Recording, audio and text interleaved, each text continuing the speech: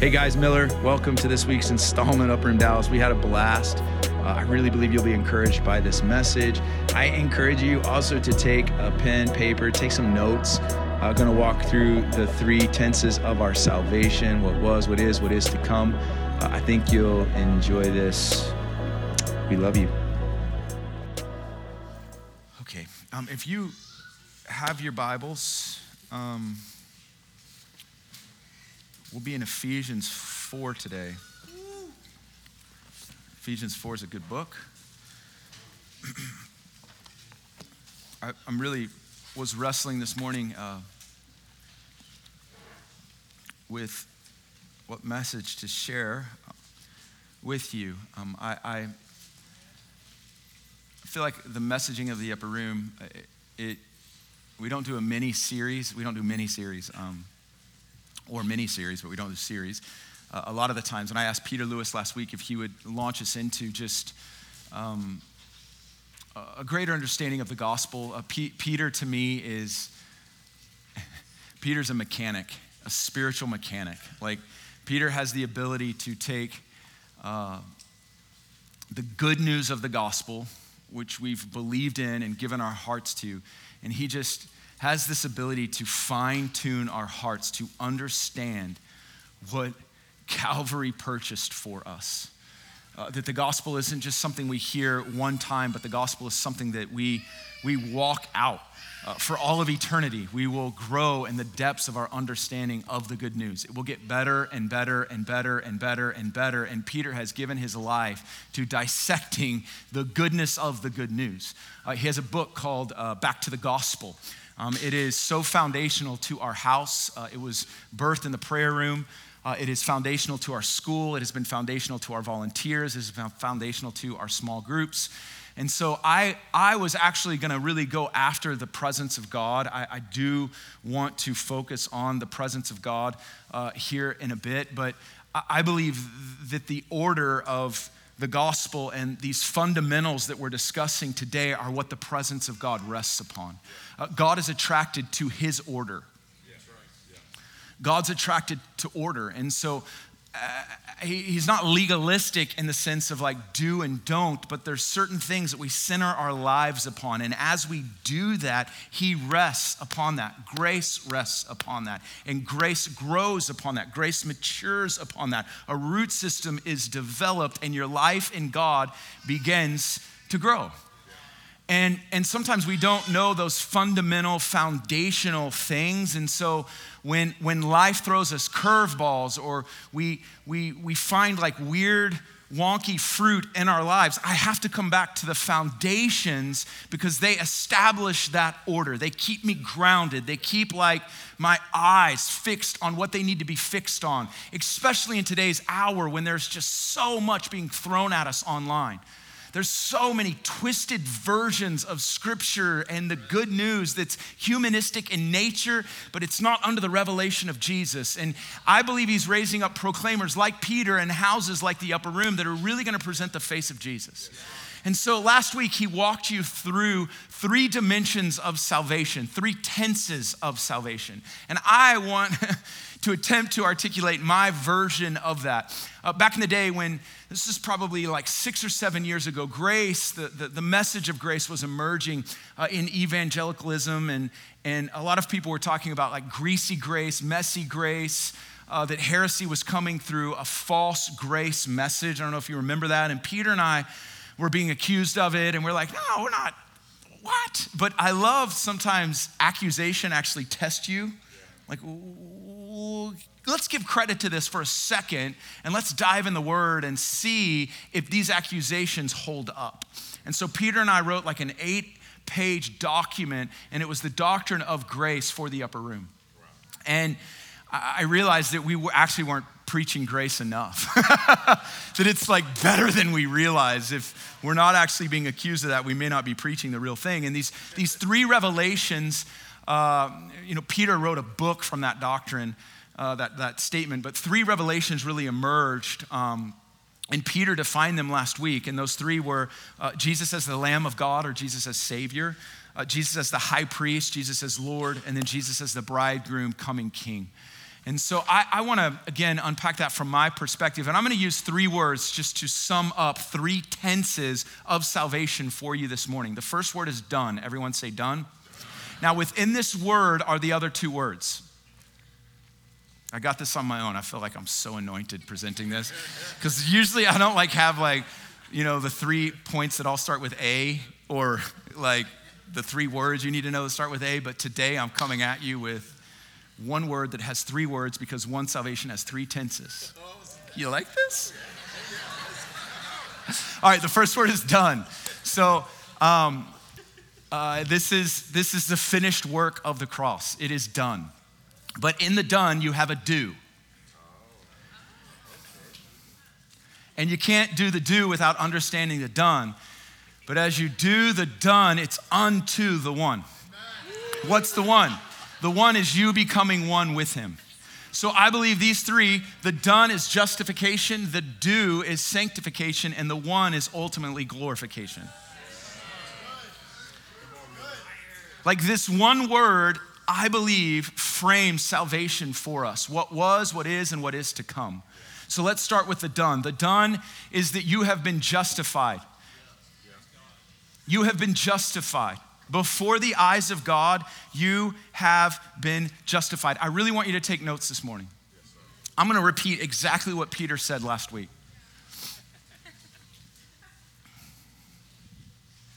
Oh, wow. These are my notes. So the 3 tenses all deal with sin. So justification has to do with what was, sanctification has to do with what is, and glorification has to do with what is to come. So when we look at justification, justification is a legal term. And here's something really important about the spirit realm. You talk about order, you talk about understanding the fundamentals of your faith. Well, the spirit realm is a realm of legalities. Meaning, the devil has no access to you unless you give him access. If the devil has access to you this morning as a born-again believer, it's because you have given him legal access. And typically it's through lies. It's through accusations. It's through wrong thinking. And we'll get to that in the sanctification portion. But justification deals with the penalty of sin. Now, the penalty of sin, the wages of sin is death, but death is preceded by some other things. Sin first induces guilt. So if you commit an offense legally, you are guilty before the court. So guilt is a legal term. So justification deals with the guilt that sin brings. But undealt with guilt leads to another emotion or another reality, and that is shame. So guilt is unto shame, and shame is ultimately unto condemnation. Guilt, shame, condemnation. They're internal agreements that you make based on what you've done. And what guilt is, guilt has to do with what you've done. So you sin. You look at pornography. All right? As soon as you're done looking at pornography, you're faced with the reality that you're a pornographer. And you feel guilty. Well, you feel guilty for the act. I looked at pornography. And then all of a sudden, you think, I'm a pornographer. So it goes from an act to an identity.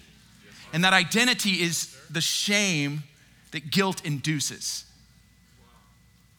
Does this make sense? And then shame in our hearts leads to condemnation, rejection, self-hatred.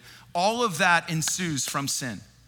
But I want you to know that it's taken care of in the finished work of the cross and in the done of the gospel. So Ephesians chapter 2 talks about the justified state of a believer. Ephesians chapter 2, verse 4, can you throw that up? But God, being rich in mercy because of his great love with which he loved us, this is the process of justification, verse 5.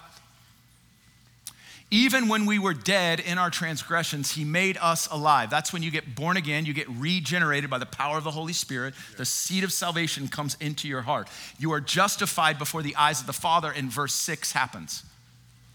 He raises you up and he seats you in heavenly places.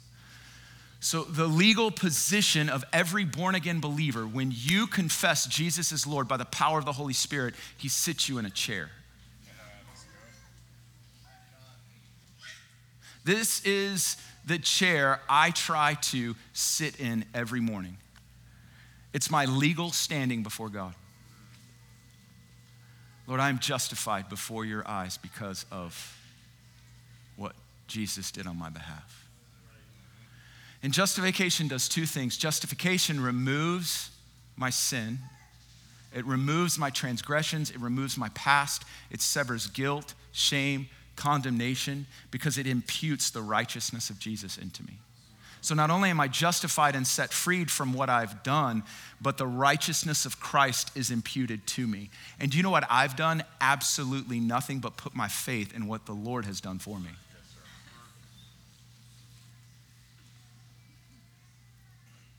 I love that we are all seated in this room because this is how we are before the Father. By faith, you can access this place and say, I have been raised with Christ and I am seated in him. I am forgiven. Do you know, this revelation hit me when I got born again. I made no qualms and tried to hide this. I showed up pretty sexually broken to the Lord. And I had not only guilt, but that guilt had produced shame, and I lived under condemnation internally. And when I got born again, I ended up actually worse off than better. And it was as if the Lord was exposing that shame inside of my heart. And he literally had to sit me down in a chair, and I would put scriptures before me of my identity in the Lord, that I'm forgiven, that I've been cleansed, that I have the mind of Christ. In this justified state, it was by faith that I started believing it, not because of any external fruit, but it was the word of God washing me from my justified position before the eyes of the Father. And this is done by the Holy Spirit. The Holy Spirit is the one that justifies. He initiates that work. The Holy Spirit actually initiates all this. It says in 1 Corinthians chapter 12, verse 3, that no one can say Jesus is Lord except by the power of the Holy Spirit. This chair is also a really good place to disarm the accusations of the devil. So Romans chapter 8, 33 and 34, it says, who shall bring any charge against God's elected? Listen to this. Who shall bring any charge against one that's seated in this chair? The next sentence says, it is God who justifies.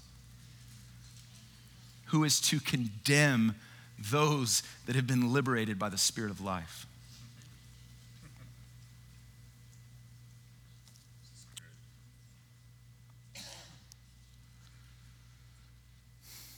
The presence of Jesus establishes this reality in our hearts. We need the presence of the Lord. 1 Corinthians chapter 6, verse 9. Can you throw that up? Because the Holy Spirit not only works in us being justified before the eyes of the Father, but it also works in our sanctification. And this verse says both of those. Look at this. Or do you not know? I love that Paul, oftentimes when he's correcting the church that he's writing to, he appeals to their minds. He's like, listen, you wouldn't be acting this way unless you knew this reality. He does this all the time. Do you not know? Wait, obviously you don't. But Paul is so, sometimes he's tender. In 1 Corinthians 15, he just says, you fool. But in this text, I feel like he's pleading, and it's because of their thinking. It's wrong thinking. Which sanctification doesn't begin in action. Sanctification begins in thinking. It's right thinking that leads to right feeling and doing.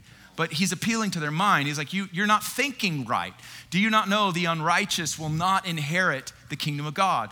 Do not be deceived. Neither fornicators, nor adulterers, nor idolaters, nor effeminates or homosexuals, nor thieves, nor the covetousness or drunkards, rivalers, swindlers will inherit the kingdom of God. Such were some of you. That was a former identity. But you were washed, you were sanctified, and you were justified. How? In the name of the Lord Jesus Christ and in the Spirit of our God. So the Spirit of God finds you and you're a pornographer, or you're an adulterer, or you're addicted to substance, the Spirit of God, Jesus is Lord. He's Lord of this identity. And as the regeneration of the Spirit hits your heart, he puts you in this chair. And those things are no longer your identity. You are now justified before the eyes of the Father. You are a son, you are a daughter. You are holy, you are righteous, you are a beloved. In a moment, that exchange took place. The seed of salvation gives you that. This is the justified state. So this is the done of the gospel. It is finished. You have this, if you're born again, you have the seed of salvation inside of you. And that seed is incorruptible.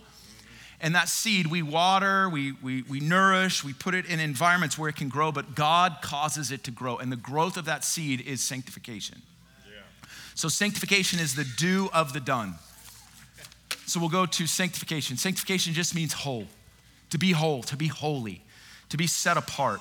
And this is the high priest ministry of the Lord.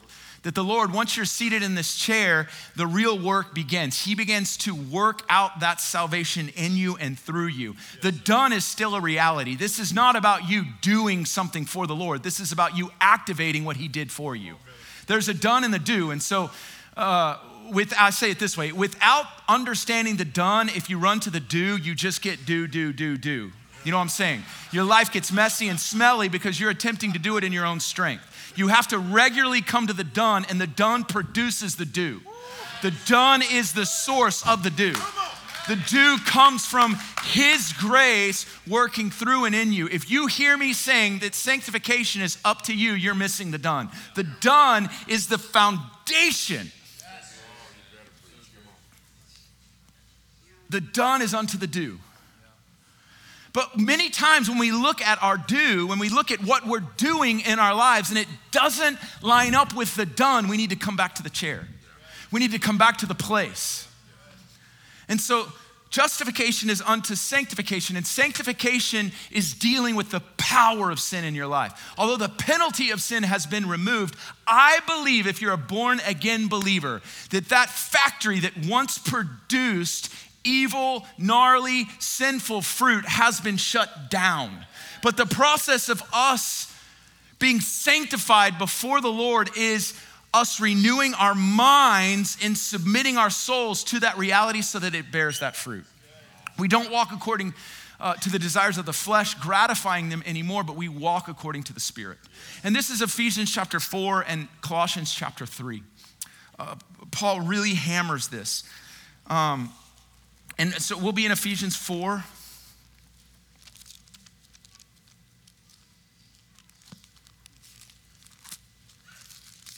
I'm going to read a lot of scripture.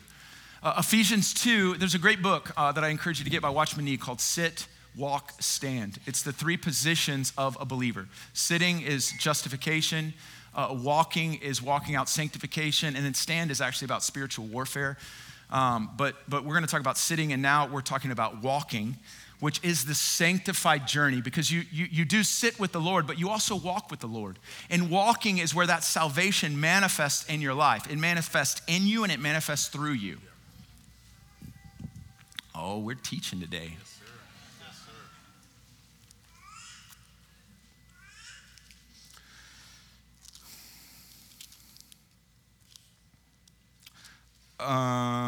Ephesians 4:1, it says, so walk in a manner worthy of the calling. It's going to talk about the giftings that actually equip you, which is why we need one another.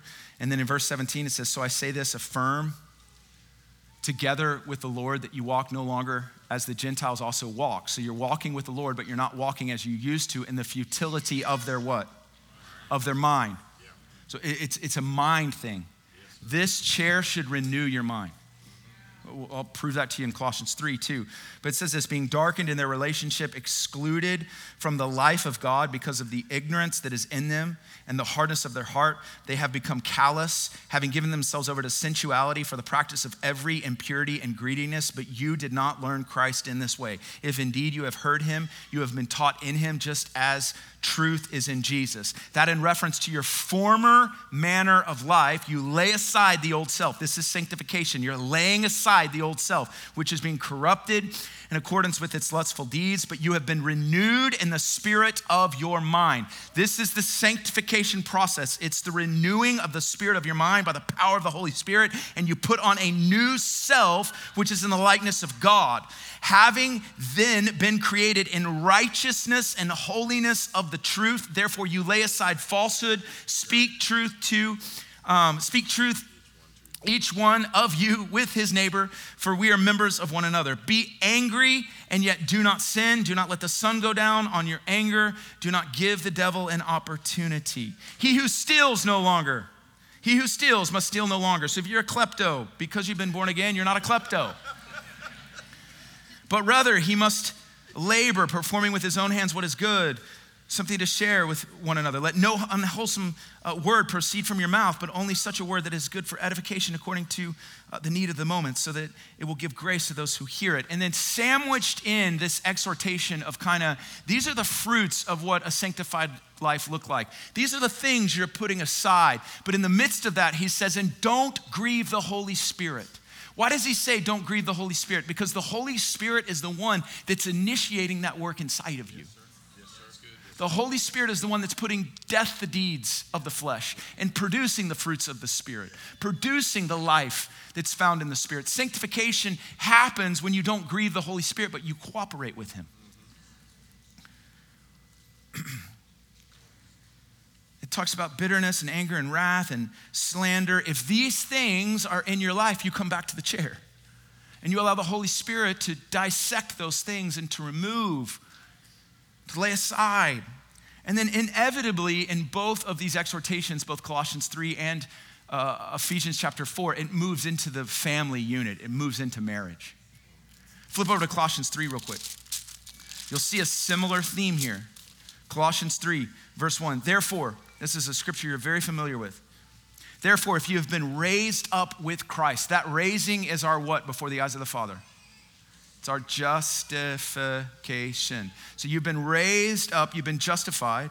So if you've been raised up with Christ, keep seeking the things above where Christ is seated at the right hand of God. Verse 2, set your what? Mind on things above, not the things of this earth. So this is the sanctified process of setting our minds, renewing our minds. And then he's going to go through, and again, he's going to list off things like anger and malice and wrath and slander and speech from your mouth. He's going to talk about putting on the new self, which is being renewed in the true knowledge according to the image of the one who created him. It's just beautiful. Let the word of God richly dwell in you. So these scriptures define the sanctification process. And it's the renewing of the mind. It's the transformation of the soul. And this happens daily. If justification is that you have been saved, sanctification is that you're being saved today.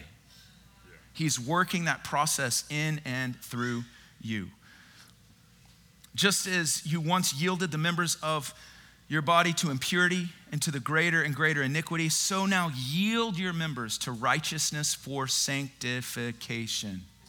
2 Corinthians 3:18, I think, is the best description of sanctification. And it says, therefore we behold the face of Jesus being transformed from glory to glory. Just as from the Spirit, it's the Spirit sanctifying it. So how does this work practically? Here's how it works practically. It worked very practically for me in this week. I didn't tell my wife I'm going to share the story, but I'm going to share the story. Forgive me now. We had a tiff this week. I don't know if you guys ever get in arguments with your wives, but I got an argument with my wife. It was date night. We had a conversation, and it just, as we got home, we just kind of butted heads. I was tired. I had a moment of weakness, and I said things I shouldn't have said. It wasn't like a scale of 1 to 10, it was probably a 3, right? But what I said was hurtful to my wife, and I realized it was hurtful. I brushed my teeth, came back in, and I'm like, honey, I'm sorry. I shouldn't have said that. And cried. She forgave me. Amazing. Went to bed. It was awesome. Next morning, I wake up. I'm seated in my chair, spending time with the Lord, praying in tongues, just thanking him I'm his son. thanking him that I'm justified before the Father, putting my heart before him, and all of a sudden he wants to talk to me about the night before. What? What about it? Like I said, I'm sorry, you know? And he's like, you confess to her, but I need you to repent to me. And as I'm sitting in this place of, I'm justified, I'm a son, he loves me, but he's really, really committed to making me the husband that his daughter deserves. And as I'm sitting there before him, I'm overcome with a spirit of repentance. And I'm realizing the power of my words, that my words carry the same power his words do. Ephesians 5 says husbands wash, Christ washed the bride with his words, that we're to wash our brides with our words. And what I did is I wounded my wife. And I saw from the Father's perspective what I did the night before to my wife, even though I had confessed. And so I repent to him, make me a better husband. He gives me mercy, grace, shows me what to do. I walked back in that morning. She was spending time with the Lord, and I got on my knees, and I said, I need you to forgive me. She said, I already did. This isn't about me and you. This is about me, you, and the Lord. I need you to forgive me. And I became a better husband through that. What happened? The process of sanctification, the process of the Holy Spirit correcting, pruning, changing me. Why? Because I'm a justified son who's walking out this sanctified process. Is that helpful? I brought what I did to the done. I brought what I did to the done. And the Lord in the done did something that only he could do through what I did that he didn't want me to do. And some of you husbands need to get to the chair now. You know what I'm saying? So it plays itself out in real ways. And then, so the done is unto the do, but ultimately, like this thing, salvation's being worked out, the done and the do in the moment, it's unto us as his people becoming one with him. Yeah. And this theologically is glorification. So we've been justified, we've been sanctified, and one day we will be glorified. And what's amazing about the moment of glorification is that the penalty of sin has been dealt with, the power of sin has been dealt with. But one day Jesus will make all of his enemies a footstool to his feet. And he will remove any and all that hinders love. He will remove any and all that is defined as sin in his eyes. This is the will be saved. And actually, I want to position us as a community to start looking ahead to that, because I do in the coming days want to talk about the end times. I want to talk about the days ahead. I feel like we're slightly behind on the curve, like where we're going. I feel like I need to get us up to speed on the shakings that are right around the corner. Because the Lord's one day he's going to baptize the earth. He is going to sanctify the earth with fire. And it will be a new earth. And we will be one with him. And that is the glorification. It is about the body. If the spirit is justified, the soul is being sanctified. And that day you will get a new, resurrected, glorified body. Larissa said Jesus had wrinkles in his eyes, when he was smiling. I was like, does Jesus have wrinkles? But I know that she's really close to him, so I'm assuming maybe he does. But anyways, we're going to get new bodies. Will they have little bitty wrinkles? I don't know. I don't think so, but maybe they will. But you won't have arthritis. You'll have a new body. Amen. So you'll be renewed. And it will be union. It will be a marriage. Jesus will be our bridegroom. And in the Holy Spirit in this hour, I guess the children are leaving. Yep. Thanks, Art. Love you, bro. Calling out the guy that put the message up. Yeah, I'm so grateful for Art. You're amazing. You're amazing.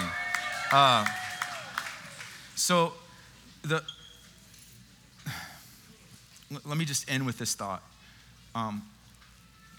This glorification is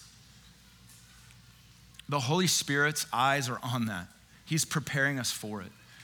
The church in the last days will be defined as a bride.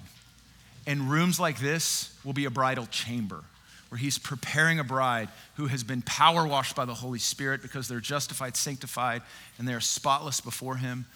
The Spirit in this part is awakening a cry that says, come. Yeah, so good. And it's longing for the glorification of the earth. It's longing for when the glory of God covers the earth like the waters cover the sea. This is where it's heading. It's our faith will become sight. But I believe that as we get closer to that day, we're going to need to know and be equipped with a robust theology for a victorious church. Yes, sir. In those shakings. And so the reason we want to lay out these three tenses is because we are setting our eyes to the blessed hope of his return. And we're partnering with the Holy Spirit for that reality. And as we get closer, the Lord is going to release judgments. And those judgments are going to remove barriers that are hindering love, that are hindering the revelation of him. I believe there's going to be a massive harvest that comes to the earth. And he's raising up churches like this to receive them and to say, hey, you've been justified. You're being sanctified. And one day we're all going to be glorified. These revelations are so foundational for us in the days ahead. So I will speak to that in the coming days, but we really want you to understand these foundational tenets to your faith, that you as a born-again believer have been justified before the eyes of the Father. You're being sanctified by the power of the Spirit, and one day we will be made one with him, glorified in him, reigning on the earth with him.